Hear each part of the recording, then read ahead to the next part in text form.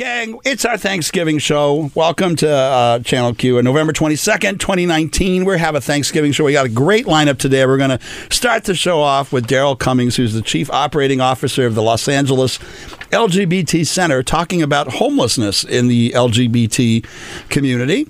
And then after Daryl, Sandy Sachs is calling in from New Orleans. Sandy was the founder of Girl Bar 30 years ago, brought to life the whole notion about lipstick lesbians.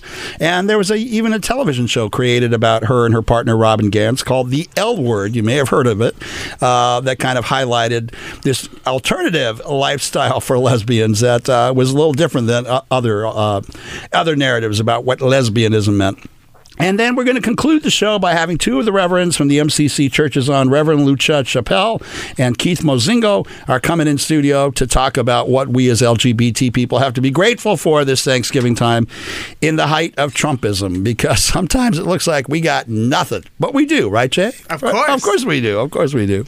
Wait, is my mic working this week? Oh, my God. Can you hear me? Yes. Now Okay, so they must have fixed it, because last week I had it unplugged. Yeah. Last week was weird. Like, this mic just wasn't working. So I had to play sound effects to get through it. Yeah, and you did. Inappropriately, I might add. Gang, we're joined by Daryl Cummings, who is the Chief Operating Officer from the center. Daryl, welcome to Sidebar. Good job. Thank you. Thank you, guys. It's great to be here. Good to have you here. Yeah. I know that in West Hollywood, we see a lot of our community out on the streets. Trans women of color, trans immigrants, young gay men who appear to be drug addicts, and they're all living on the streets. It breaks my heart. It's like, what do we do? It is absolutely heartbreaking, but it's not entirely surprising. Right. Our community is disproportionately poor, despite what the common thinking is. Well, we're not all rich gay white males? We're not. We're really not. And let me just give you a couple of data points to start this conversation.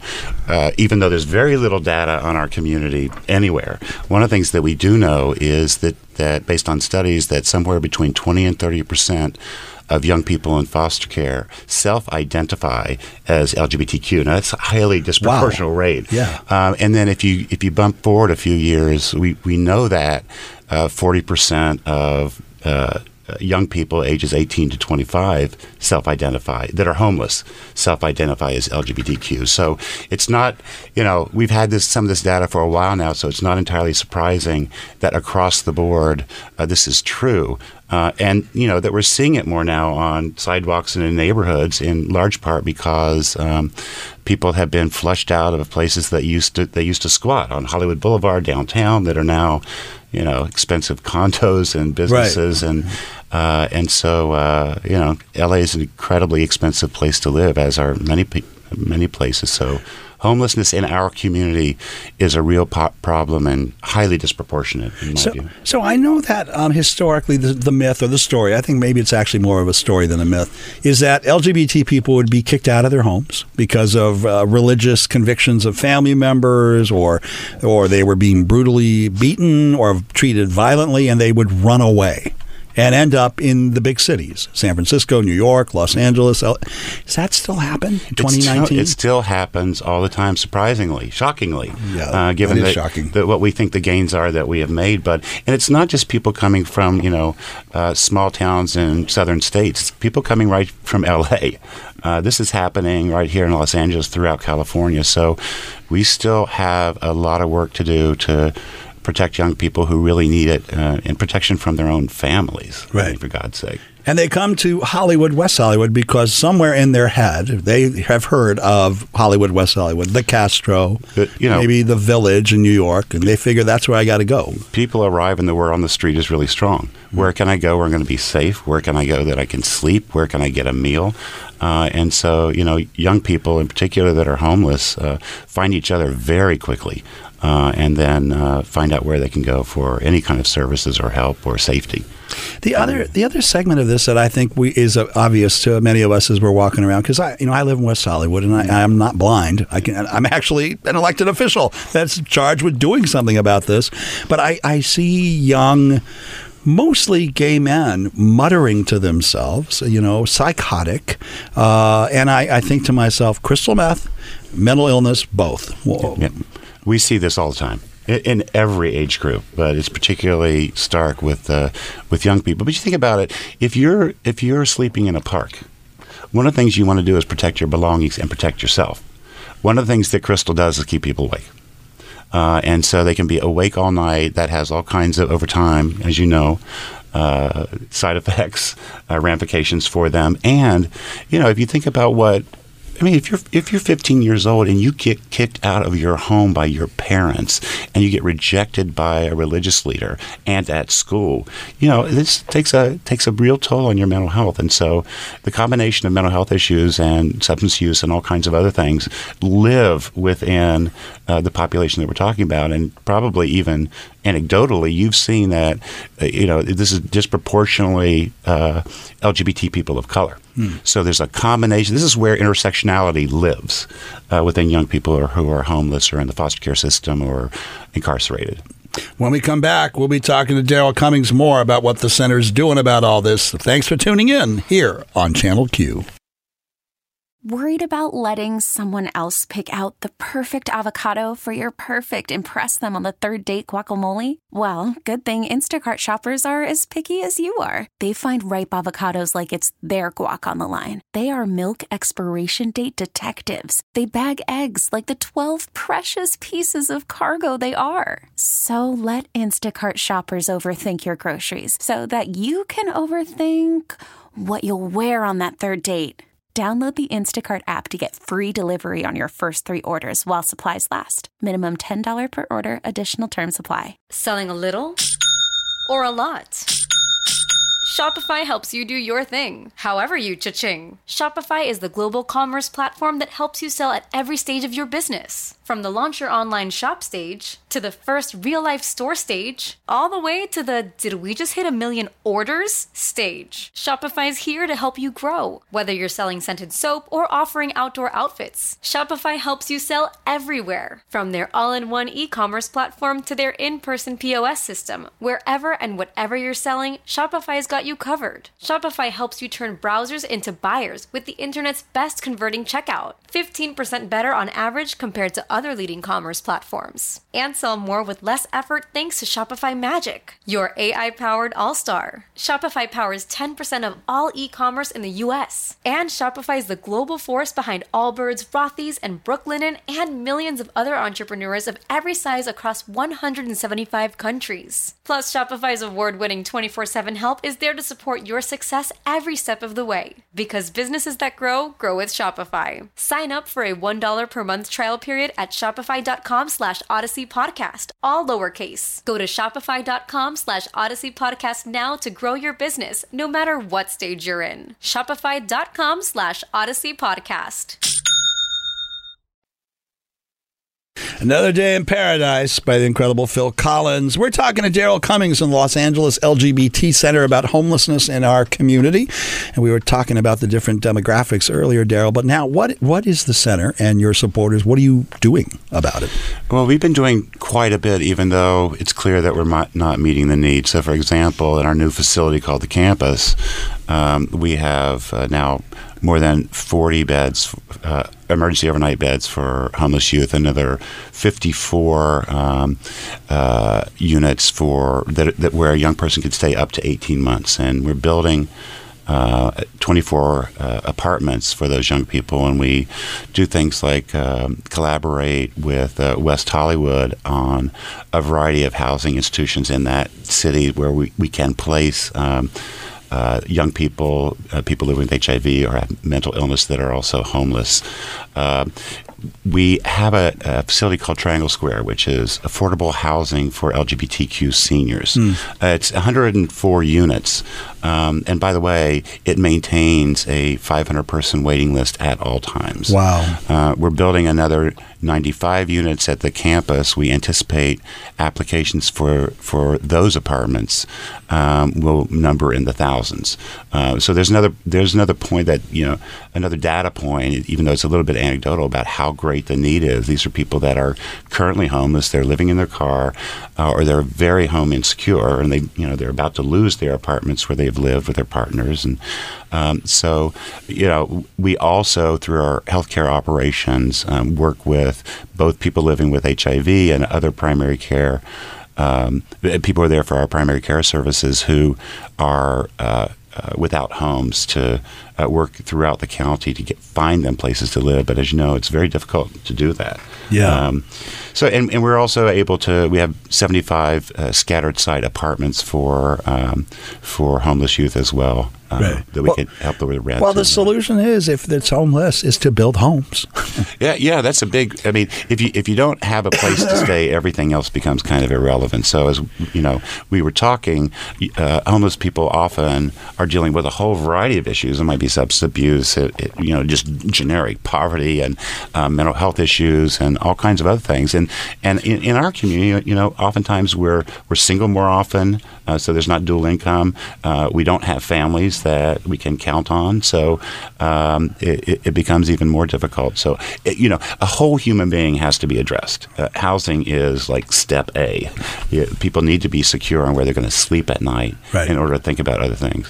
I'm wondering if there's a disproportionate impact on transgender women and transgender men, because often with that segment of our community, there's issues of employability. When there's issues of employability, then there's issues about housing and ability to survive. There's no question. I mean, trans people of color in particular are facing enormous odds, and employment is a really key issue. We just had a transgender job fair, and we had lines out the facility for people waiting to get in. So it was maybe 1,000 trans men and women seeking employment, and then a host of very mainstream companies wanting to employ them. So we're seeing that some of that change, but there's a lot to do with both people seeking jobs and employers to make these matches work. What about churches and clergy? Any support? Is it our LGBT churches and clergy that work with us, or are there mainstream churches willing to get in there with our community? Well, there's both LGBT specific and there's mainstream religious institutions that are friendly and supportive. So from a spiritual standpoint, there's places for people to go, and there's good work that people do in terms of, preparing meals sometimes and all that sort of thing. But by and large, the issues of homelessness and hunger and employment that in my view are, in theory, the responsibility of our government, are left in part or in large part to organizations like ours to address. So if people are listening around the country and they really care deeply about homelessness, and by the way, I think we all do. We're all impacted no matter where we are.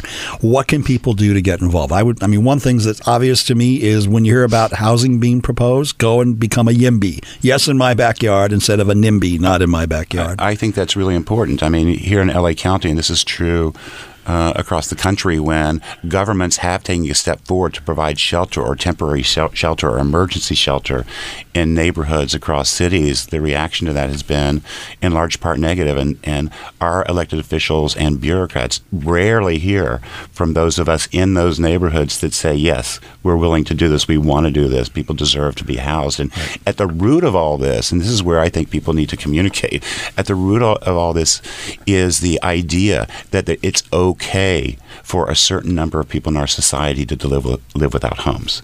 And so those of us who believe that is not true, and in fact people have an inherent right to shelter and housing and food and all those kinds of things, need to make that known. And we need to show up at housing authorities, and we need to show up at city council meetings when they're dealing with these kinds of things, because what we're hearing otherwise is the other side, that is both not in my backyard, or they're blaming people who happen to be without homes. Are there volunteer opportunities available at the center or other places to help out? There are at the center, and people just visit our website and submit an application for all kinds of volunteer work. But this is true about all other nonprofit organizations. People need volunteers, and we depend on them. So yes, there are many. So I know we've only got a couple of minutes left, but I have to ask Daryl, because I've known you a very long time. John. A very long time. We're of that age. You have been at the center now for how long? Since 1993, with a 4-year break in between, so a number of years. Wow. Decades, So 25 Yeah. years. Yeah. Looking back at your life's course, has this been what you dreamed it would be? I mean, because talk about making a difference. I watch you. I've watched you over the decades in the places you show up, in the middle of marriage equality, in the middle of gays in the military, in the middle of HIV, in the middle of hate crimes, in the middle of trauma and drama, and there you are. Yeah. And obviously making a huge difference for thousands of people. Yeah, I think about when I first became an activist, and I was mugged twice because of my sexual orientation. The organizations that were around. I mean, I did a little stint at the task force, National LGBTQ Task Force, a long time ago. There were 3 of us. And HRC was just getting started. It was just a different time, and it was very dangerous. We did those whistle campaigns, to let each other know that we needed help. And today, I run a LGBTQ specific organization with 800 full-time staff. That's amazing. Serving, tens of thousands of people every single month and advocating on our rights. I'm married. I've been invited to the White House to meet the president specifically because I'm gay. Wow. I mean, even though we're going through what I think is a very, very dark time for our country right now, and our community in particular, I don't ever forget from whence we came and the shoulders in which we stand upon. And, you and I have been around for a long time doing this kind of work. And my guess is that you look at this and similarly to that the gains that we've made when we were young, we would never imagine that it would be possible. Never. Never imagined it Never. possible. And so it's important to hang on to that historical trend that so many of us have been a part of. You were a little queer kid in West Virginia. I was. And I was a little queer kid in East L.A. Yeah. And I never thought I'd see the front runner for the Democratic nomination in Iowa is an openly gay man. It's hard to believe. And you can't win an office as a Democrat. You can't even win a primary nomination unless you're supporting our community. Right. And it's absolutely remarkable. Yeah. And, so, I think we'll get through this dark period, and we'll get on a better path, and here in the United States, here in California, and globally, and we're a snowball rolling down a hill. We're going to win this damn thing, for everybody. If somebody is tuning in and they are experiencing homelessness, or they think they're about to become homeless, where would you have them go to? If they have access to a computer, they can just go to our website, which is the LALGBTcenter.org, or visit us at any of our sites in Hollywood. We're not hard to find. Okay. And if you're in New York or Chicago or Miami, look for the center nearest you. There's hundreds of centers now throughout the country, and they're all there to help people. And even if they don't provide housing and other kinds of services, they know where that you can find them. Okay. So look for your local centers, and they'll be of tremendous help to you. Wonderful. Daryl Cummings, you're one of my heroes, man. Chief Operating Officer of the Los Angeles LGBT Center, a longtime activist, 30 plus years. Yeah. Hard to believe. Right back at you, John. I know. Boomer. Okay, Boomer. Okay, Boomer. Yeah. I'm going to take that as a badge of pride now. Gang, when we come back, we'll be talking to Sandy Sachs, the founder of Girl Bar 30 years ago, Lipstick Lesbianism, here on Channel Q. This episode is brought to you by Progressive Insurance. Whether you love true crime or comedy, celebrity interviews or news, you call the shots on what's in your podcast queue. And guess what? Now you can call them on your auto insurance too, with the Name Your Price tool from Progressive. It works just the way it sounds. You tell Progressive how much you want to pay for car insurance, and they'll show you coverage options that fit your budget. Get your quote today at Progressive.com to join the over 28 million drivers who trust Progressive. Progressive Casualty Insurance Company and Affiliates. Price and coverage match limited by state law. I'm Sandra, and I'm just the professional your small business was looking for. But you didn't hire me because you didn't use LinkedIn Jobs. LinkedIn has professionals you can't find anywhere else, including those who aren't actively looking for a new job, but might be open to the perfect role, like me. In a given month, over 70% of LinkedIn users don't visit other leading job sites. So if you're not looking on LinkedIn, you'll miss out on great candidates like Sandra. Start hiring professionals like a professional. Post your free job on linkedin.com/recommend today. All right, closer, taking it in Sarah. Gang, we are live now on the line with us, calling in from the Big Easy, New Orleans, one of my favorite towns in America, the incredible Sandy Sachs. Hey, Sandy, welcome to the show. Hey, John. Thank you so much. Thanks for having me. Oh, so good to have you here. We were talking, you and I, offline, but now we need to bring it online. Girl Bar started when? What year? Technically, it started in 1989 at the back bar of Revolver. If you remember the original Revolver. Yes, the original. In West Hollywood, the original, where I was actually managing with Robin, and we started to do Girl Bar in the back bar. Like, you know, we used to let the girls in and come in, and it was a small, tiny bar, if you remember that little bar. Tequila bar almost there yes, at the back side of the Revolver. The Tequila bar. And we said, you know, hey, let's do some girls, and why not? There's nothing really happening, and we'd cram in everybody there. And then we said, you know, this is just crazy, because we used to do Thursday nights, and it was so busy that we moved it to take over the whole bar on a Wednesday night. Well, you know, we were doing that for about less than a year, when Scott Forbes, of course, of the famed Studio One, came over to Revolver and said, you know, wow, this is really incredible. And coming from him, we thought that was great, because we'd always heard how much he really disliked women. So here he was came over to us, and he said, why don't you come over and do this at my place? And we were like, whoa, unbelievable. So we actually did. We moved Girl Bar from Revolver over to the back lot of Studio One in November of 1990. And so, you know, I mean, a lot of people in Southern California are familiar with the story of Sandy Sachs and Dr. Robin Gans, but for people around the country, they may not be. You were pretty radical at the time, because I think you two were the first two official lipstick lesbians. We actually were, believe it or not.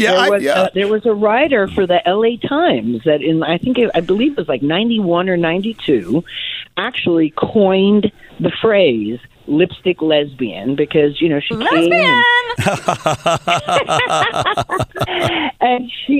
and she came and she saw, you know, she came to the back lot and saw what we were doing, and we had go-go dancers, which, by the way, we were picketed for by our own community, saying that we were objectifying women, and you know, which we really didn't feel we were. You know, we just gave it, you know, they were scantily clad, but nothing nude, and we hired real dancers, and it was just, you know, it was just eye candy and energy. So she came in and did an interview and coined the phrase. Her name was Lindsay Van Gelder. Look her up. She used to write for the LA Times.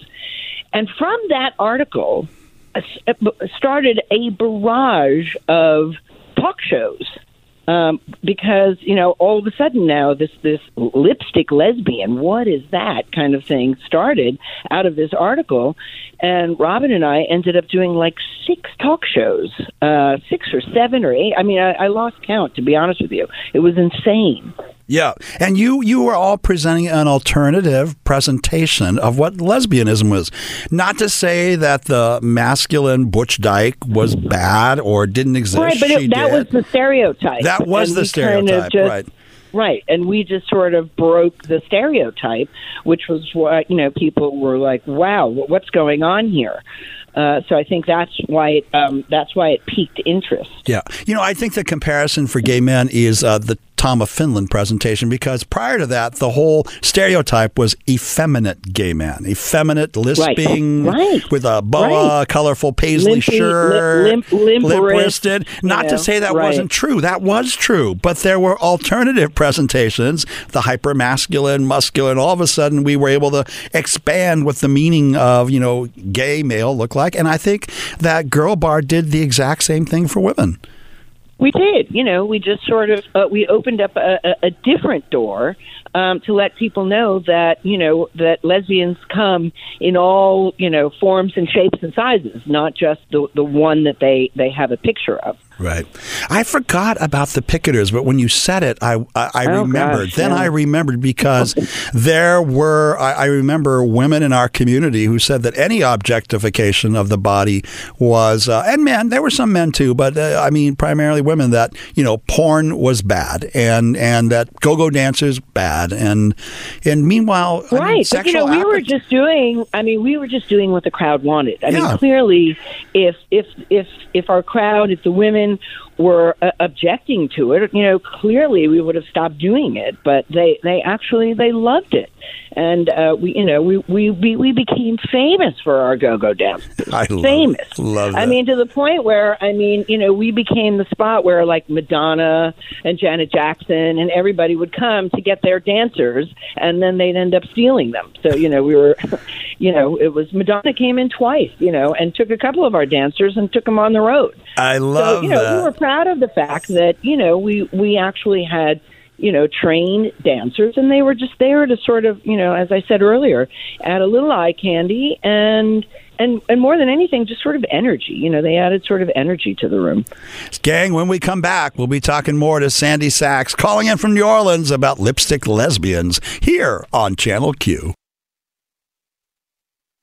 Odyssey is giving you a chance to win a trip to London to see Taylor Swift at the Eras Tour. It's Tay in the UK. Hey, it's Taylor. Just download the free Odyssey app, log in and listen to a participating station for a minimum of 60 minutes to get your daily entry. And you could win a chance to fly off to London with 3 friends and see Taylor. I can't wait to see you at the Eras Tour in London. For more, go to odyssey.com/Taylor. Tay in the UK. It's on the Odyssey app. Thanks to Republic Records. This is a national contest. Incredible Tracy Chapman, Fast Car. Another lesbian, maybe not a lipstick lesbian, but another lesbian. Sandy, you're still there with us? But see, that's the thing. We come in all forms. Yeah, exactly. That was the whole point. I mean, people forget, 89, when you started this, it was 20 years after Stonewall. Stonewall had happened in 69. 79, we were at the height of Studio One, and then HIV and AIDS hit everywhere in the 80s. And then out of all that, I think that was the next step for the community, was continuing to unfold itself and break down stereotypes and myths about our people. Can you imagine that it was only 20 years after Stonewall, and now we're looking? I mean, next year in November in 2020 will be Girl Bar's 30th anniversary. Unbelievable. And it'll be 50. Yeah, I think 50. we might hang up our dancing shoes after that one, and leave it to the younger crowd. Sandy, I was telling listeners earlier, I went to the Studio One farewell, and I was out on the dance floor dancing a disco, and I looked across the room, and here's all these gray-haired men with wrinkled eyes and wrinkled faces, and we're making eye contact with each other without saying a word, just acknowledging, like, we survived. We're here. We're still here. Right. And, that's true. Yeah. Now, granted, we wrapped up the dancing before midnight, but we were having a good time out there. We're doing our own farewell on December 7th. And what's that about? Tell people about that.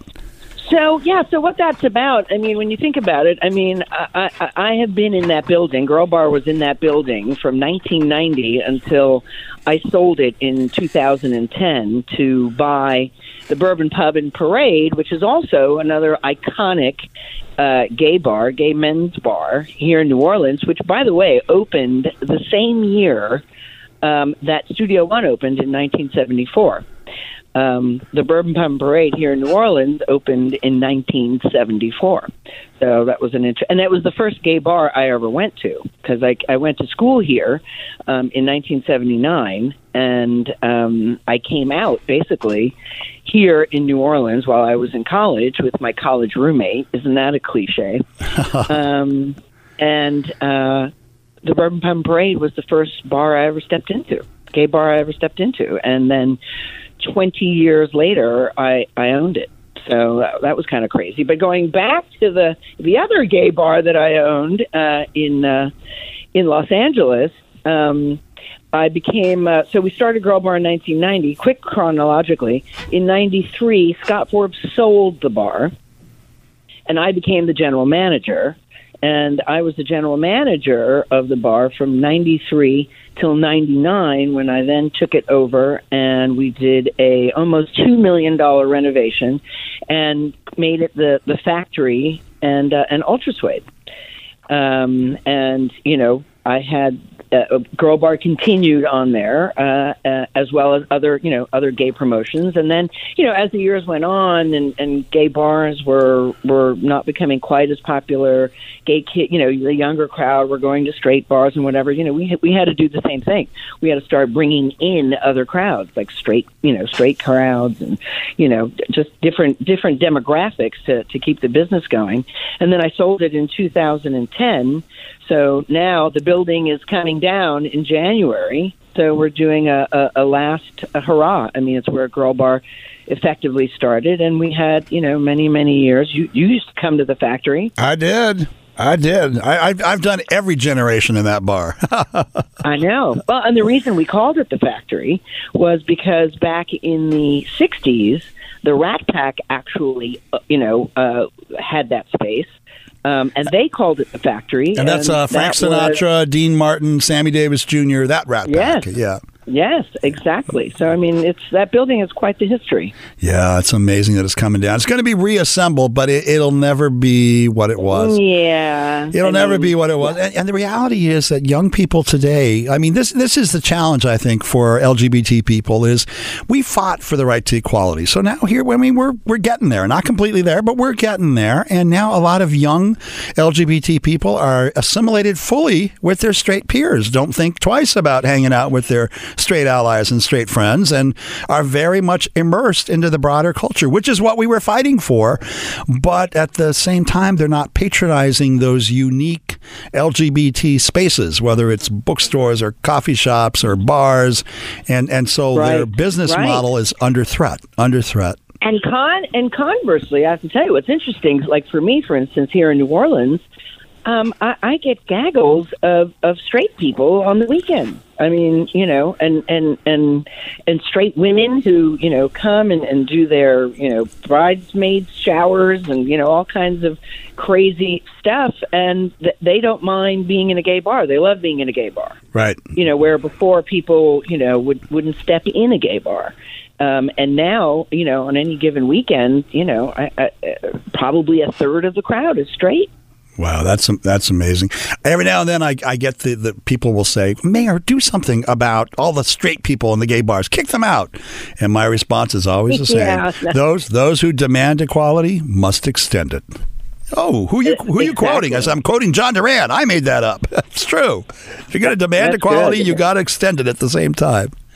Yeah, put that one in the books. It's amazing, Sandy. I mean, so December 7th. So I hope everybody in LA, you'll come and say goodbye with us. We've got a great lineup. You know, all of our old DJs. Jeffrey Sanker is flying up from Puerto Vallarta. I love Jeffrey. I'm flying in from Fort Lauderdale, and we've got Chad Hudson and Manny Lehman and Kimberly S. and all the old crew. Everybody's coming back. You know, to just get together for that one last dance in the building. And yours truly, I will be there celebrating the end of Factory Access and Girl Bar. I'll be there celebrating with all of you. So is there a website where they can people can get tickets? Yeah, I think Chad Hudson Events. All right, ChadHudsonEvents.com. Chad Hudson Events, yeah. We've got an Eventbrite where you can pick up tickets. We already, literally, we had an early bird special for a cheap price, and we sold out within 2 days. Wow. So now we've moved up to the next tier, so tickets are still available, but it's going to be an action-packed. So what we're doing, too, is like what we used to do back in the factory days, is that the guys are going to be on one side, on the factory side, and Girl Bar is actually going to be doing what was, you know, Ultra Suede. And then at 12:30, 1 o'clock, we're going to open the doors. You know, there's the double doors that separate the two clubs. You've got the two separate entrances. So we're going to have the girls on one side. We're going to have the boys on the other side, and you know, whoever else wants to come. And then at 12:30, we're going to open up the double doors, and everybody's just going to mix. I can hardly wait. That's going to be phenomenal. So it's going to be great. We're really excited. Sandy, thanks for coming on. Thanks for doing this show. Hope to have you and Robin together on some other time. That would be fantastic. Absolutely, we'd love to. All I right. mean, we've got 30 years of talk. Hard to fill that in 8 minutes. All right. See you December 7th. Gang, when we come back, we'll be talking to the MCC clergy about what to be thankful for this Thanksgiving here on Channel Q. That's Thankful. Kelly Clarkson singing Thankful. And we are now going to talk about thankful and gratitude. And we're joined by two of my favorite people, two of our most reverend and revered people from the MCC churches, Keith Mozingo and Lucia Chappelle. Welcome, guys. Well, hello. Welcome back. You've been here a few times. I appreciate you coming back. We are coming up on Thanksgiving. And so before you all got here, we had Daryl Cummings here from the LGBT Center talking about homelessness in the LGBT community and what that's about. And then we had Sandy Sachs, who was on talking about the history of Girl Bar, which she started 30 years ago, which was an alternative presentation of lipstick lesbianism, which was considered radical back in 1989, that lesbians would wear lipstick. It was radical. And now here we are with the two of you. And I guess we'll talk, about, you both have to give sermons next week about Thanksgiving. So I'm sure you've been prepping your notes about what you're going to say. So. Well, yeah, of course. Well, we're doing thankful, grateful, blessed throughout the whole month. That's been our theme for the month of November, because, you can't wrap it all up in one day. Right. We really do want to make sure that people realize it's not just a one-day event, that we really do have to count our blessings all the time. Yep. And so we have some plans coming up for Thanksgiving Day itself, but we are working on messages. Lucia's been prodding me all the way over here on the drive about what are you going to do? What are you going to do? That's right. How are we going to do this? What are we going to say about that? So yeah, we're trying to work in. We're even working in the World AIDS Day and Advent. I mean, 'tis the season. It's like it piles up. The last 2 months of the year. Yeah. Well, it's true. Thanksgiving is right up against World AIDS Day this year. Like they're back to back. Yes. Back to back. Yes. I would suggest that this, and Jason, as our young millennial, I hope you join the conversation, okay? Okay, all right, I'm here. I would suggest that this is a very dark period of our history, our entire country. And so I think for a lot of people, the idea of looking for things to be grateful for or to be happy about, maybe it presents as a challenge. And what would you say about that, Lucia? Well, I think that in a way it's making it too hard and too simple at the same time. It's too hard to sit around and try and think up a list of, I'm happy about this, I'm glad about this, I'm happy about this. If you, however, are able to connect with a sense of life, I mean, we're alive. We're alive. And if we can look at it that way, instead of looking for a list, looking for the overall fact that we're here. And we can fight. Another day. And we can win. And we have before. And we have before. Yeah. That's really... Amen. I'm not so sure I'm happy we got you a sound effect more. you do that, and I'm never expecting it, and I'm like startled. That's the point of it. I know. I'm startled out of my chair every time. Go with the flow. But what Lucia is saying is correct. Even if you're feeling pain, it's a reminder that you are alive. Yes. That you have life, and that, I did something to get this, so it didn't just happen because I'm sitting here. Right. So I was able to get up and I was able to move. I was visiting back in Baton Rouge, where I was the last 11 and a half years before I came here a year and a half ago, pastoring, and I went out to visit Reverend Elder Rochelle Brown, who was our last moderator, interim moderator for several years. And she has built a house. She inherited 20 acres of land out in the middle of Louisiana. I mean, like not in a town, out from the city. And I drove out there and we walked. We walked a lot of those acres that day. I will tell you that. We walked, and she showed me the crawfish pond, and she showed me where the animals live, and the wood ducks are on this little pond and all this stuff. And we walked, and she said, I said, you've done an amazing, she just built a house out there, so I went to see the house. And she said, it's so peaceful out here. It's so wonderful to be out here and be with nature and to see all of this. And she said, and I've done a whole lot of work, and I'm feeling my age and I'm feeling the aches, but it just reminds me that I'm alive. And I thought, oh, yes, it does, doesn't it? Yeah. So maybe I won't complain so much the next time I have an old age ache. And when we talk about life, we may think, oh, well, we're alive, we're here on Earth, that's good. But we also have to think that when we have life, there's purpose that comes with it. There you go. And that we can do whatever we set our minds to and try to accomplish it with our life. Oh, you see, millennial? Now, if I had a soundboard, I would be amen. I would hit the amen button That's for you. just what I think of when I hear life. Yeah. No, definitely. Yeah. Definitely. It's direction. Right. And, people, I don't want direction. Sure you do. Absolutely. Yeah. I know people that are sitting around waiting for life. Right. They're really waiting to figure out. Don't wait. Waiting for it to come and sit in their lap kind of thing. Yeah. Oh, here I am. Yeah. I tell people the game is in play. The game is in play. You got to get out. Life is in play. It's not like something to reflect upon. It's actually happening day to day. Get in there. Now. Make it happen. Yeah. When we come back, gang, we'll be talking more about what we're all grateful for as LGBT people. Thanks for tuning in here on Channel Q. Okay, my young millennial, I will give you $1 if you can tell me who just sang that incredible song. I don't know. That's Sly and the Family Stone. Oh, that's right. Yeah. Okay, Thankful by Sly and the Family Stone. Reverends A and B. Lucia and Keith. I think for a lot of LGBT people, the start of the holidays is always tough because some of them are separated from traditional biological families. Some of them may feel alienation.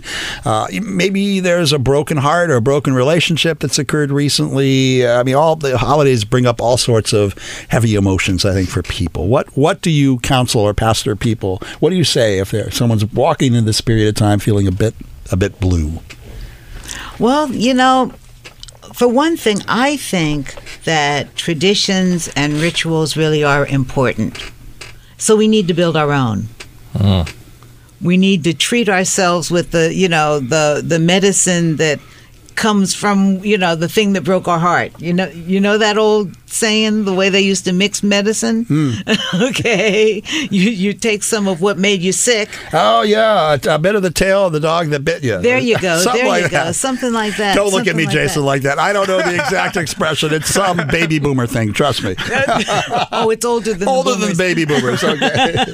A tip of the tail of the dog that bit you. That's it. But if we have new ways of celebrating and new ways of expressing what our families are now, our friend connections, the communities that we have now, and have ways of celebrating that, to fill up that hole, fill up that gap. Is that what you're doing this Thanksgiving? That's what I always do. Okay. I'm always inventing some new kind of hocus pocus. I love that.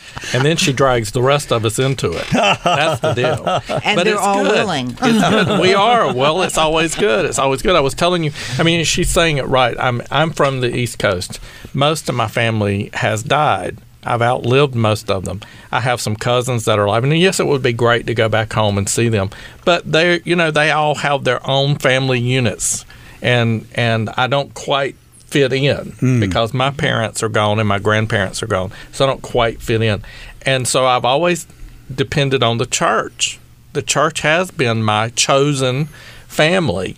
And so, we try to do something at the church on Thanksgiving Day, on those holidays where people are feeling lonely. It also is a trigger for those people that have addictions. And I think it's always important that we keep the church open for those meetings to keep going. We have over 30 groups that meet in our building.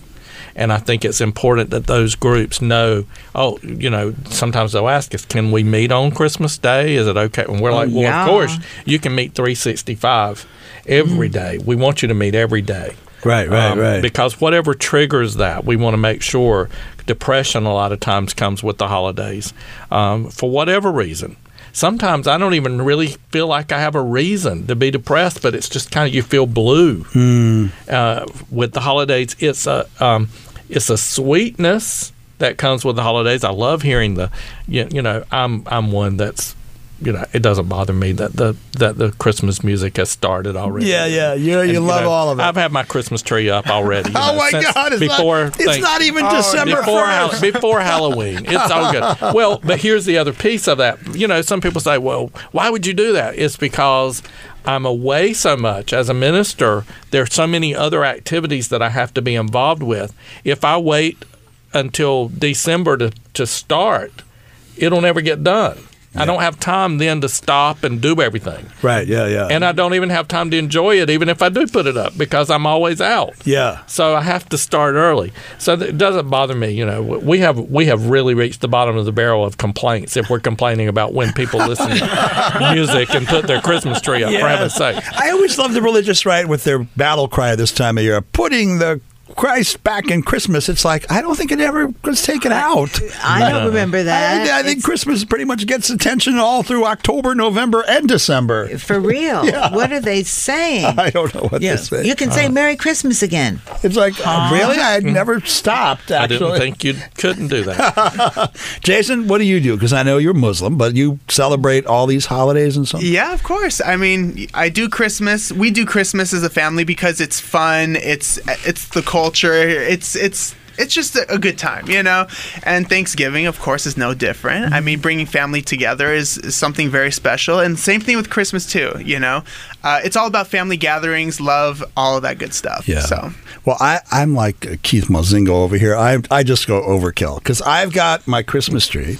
I've got my manger scene. I've got my... Already out? No, not yet, but I'm about to. I've got my Hanukkah menorahs, 2 that are coming out, Woo! 1 electric, 1 brass. I've got my Kwanzaa dolls, all 7 Kwanzaa dolls that I'm going to put out. I completely go for it. Completely go for it. Nothing wrong with that. Yeah. Because for me, it's a very raw emotional time because I start to miss people who aren't here. Family members who passed or friends who passed, and I'm thinking about them, and all of a sudden I'm stuck in another period of time, and I'm getting blue, and I'm getting sad, and then I miss them, and then I have to convert that into I love them. I miss them because I love them so much, and then it's okay. It's like I still love them, and they still love me wherever they are. We have to discern what is I'm feeling blue, I'm being triggered for an addiction, I'm depressed, which is the extreme. But what you're saying, sometimes we just wax nostalgic. Yes. And it takes us to a different place and a different time that can never be. Right. So there's just a hint. While it's love, you obviously loved that and you like the memories of that. But then you also remember you can't go back, and you have to do something new. Right. And you have to honor the past, but don't get stuck there. Mm-hmm. I have, this is going to sound really corny, I have these teddy bears. When my friends were sick and dying of AIDS in the hospital, often they were given teddy bears while they were there. And then when they would pass, the surviving parents or partner would say, do you want his teddy bear? Started with 1 teddy bear. Now I have like 20 teddy bears. And every Christmas, those 20 teddy bears go under the Christmas tree. Now, you might think, is that really healthy, John? It's very raw. It's very emotional. Yeah. But like you say, I am touching the past. I love that. I'm still in the present and moving forward to the future. Oh, my God. Jared Hill has just walked in the studio. I was trying to sneak in because I didn't know if I should say anything or not. You brought your meal. Do you, Reverend Keith Mozingo, Reverend Lucia Chappelle over here from the MCC Churches, and of course Jason Y, our producer. Yes. Jared, we're talking about what we're all going to be doing for the holidays. I don't know if you're ready to chime in about what you're doing for Thanksgiving and Christmas. My dad gave me the call yesterday morning, like, so, are you coming for the holidays? Or I was like, I don't actually think I'm going to be able to do it this year. And he was like, oh, okay. And I was like, but I can call you back. I'm not sure because I'm trying to get out the door.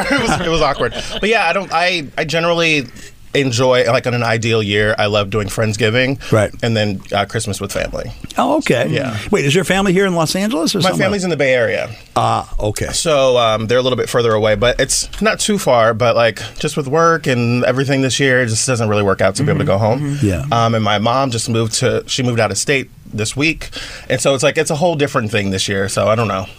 So what are you going to do for Christmas? I don't know yet. I have a trip to go on the day after Christmas from here, so it's like going out of town would be weird. I don't know. It's still very up in the air for me for it to only be a week away for Thanksgiving, and then Christmas is like right after. So Yeah. Did you set up a tree? I set up a tree last year for the first time because the guy I was dating really loved Christmas, but we're not together anymore, so it's a little bit triggering. So we'll see. We'll see. Are you associating Christmas trees with your past boyfriend? A little bit. At least that one. Last Because it's a fake tree, and like so it's still in my closet somewhere, and I'm like, this will be fun. It's a fake tree, just like he was. Wow! I don't hate him. We're good. We're friendly. I might give it to him because I don't know that I. There you go. Yeah. Well, who hasn't had their heart broken around the holidays, right? That's the whole Michael, what's his name, song. Last Christmas I gave you my heart. The very next day you threw it away. There you go. Thanks for that, John. You're welcome. Thanks. I'm going to take that with me for the rest of the day. It's very therapeutic to go ahead and set it up anyway. I think I should give it to him. Just past experience. Well, you can do that, but you still need to decorate some for Christmas for yourself. Even if it's in a small way. Yeah, every year I always say I'm going to decorate for Christmas, but then I never ended up doing it. So then last year when I did it, I was like, oh, look at me, I decorated for Christmas. So we'll see. I probably will do it this year. When we come back, we'll be listening to Jared Hill and whether he celebrates Kwanzaa or not, because I'm curious about that. Yeah. I do. Okay. I do. Nice. I'm 12% black, I told you that last week. I'm 81% black. So, yeah. All right. Gang, we'll be right back. Welcome back, gang. We are in studio with an incredible group of people. The Reverend Lucia Chappelle from the MCC Churches, the Reverend Keith Mozingo from the MCC Churches, Jared Hill, who's coming up next, and, of course, Jason Y. behind the boards, and me. And we're talking about the upcoming holidays, traditions, what makes us blue and what makes us happy. And before the break, we talked about Kwanzaa, because Kwanzaa's coming up, too.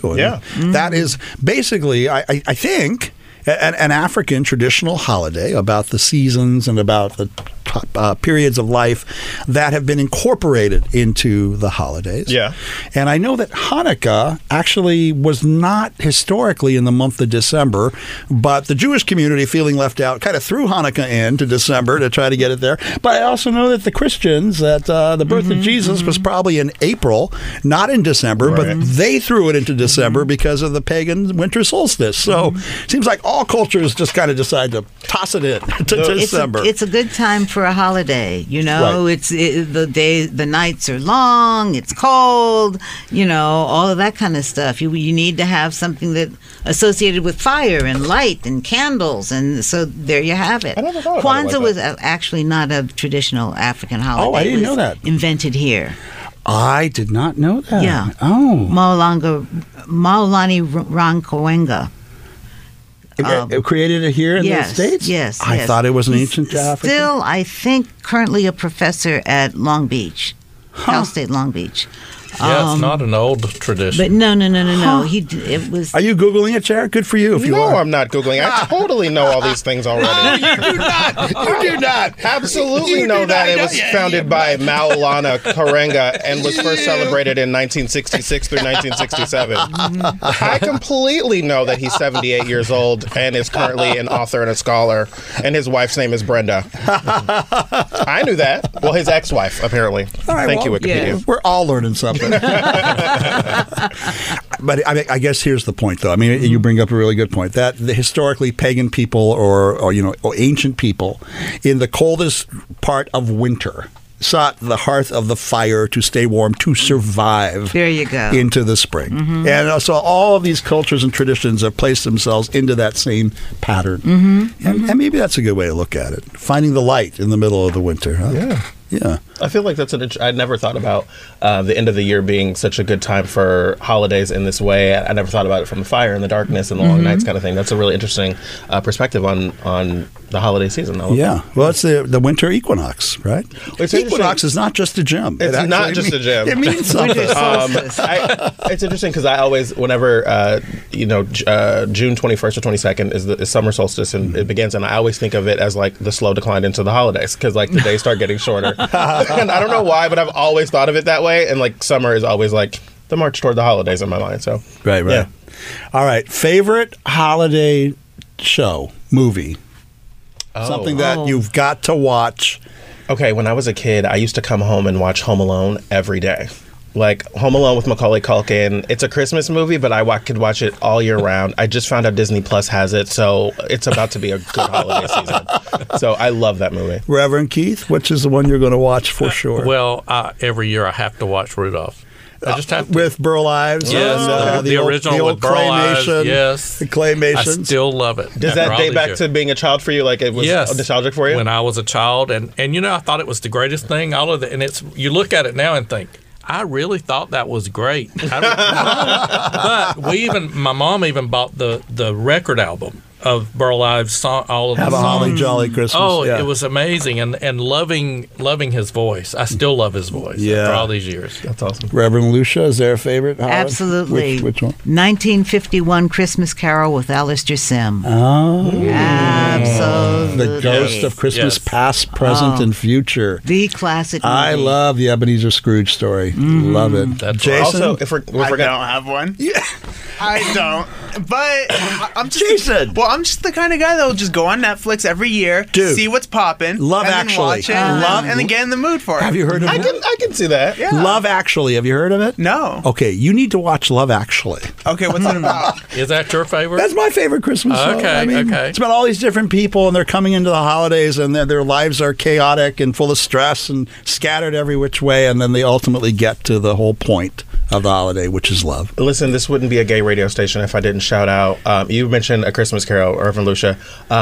Vanessa Williams did a remake of that movie called A Diva's Christmas Carol. And let me tell you, it is some classic television movie. Does Vanessa play Ebenezer's character? Well, her name isn't Ebenezer. Her name is, I don't want to mess this up, but she plays like the title character. She plays the lead character, and she is a nightmare. She's a bit of a terror.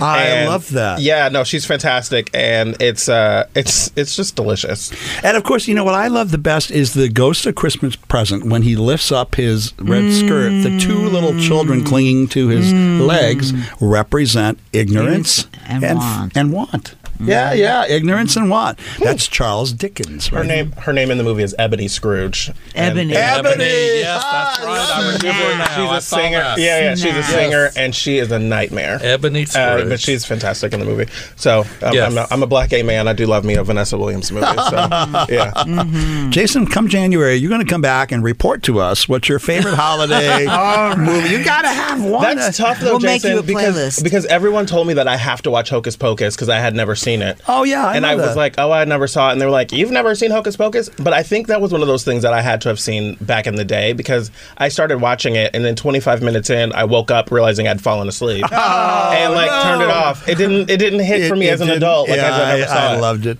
Yeah, Miracle on 34th Street, Jason. You know this one? That's a good Christmas movie. I'm gonna have to write these down. Oh my God! Not colorized. I am texting you over the holidays when we're on station break. Yeah, you need to watch some of these. You have to get the black and white. The black I was and going to say, white. not colorized. Not colorized. Yes. Got it. Okay, and the very ultimate gay Christmas movie, Auntie-Mame. Auntie-Mame? Write that down. Auntie-Mame. You've never seen Auntie-Mame, No, Jared? I don't even know what that is. Oh my God. I am having a heart attack. I am so sorry. This baby boomer is Take about me a to little- die. Okay, boomer. No, Okay, yeah. boomer. We talked about that earlier. Okay, boomer.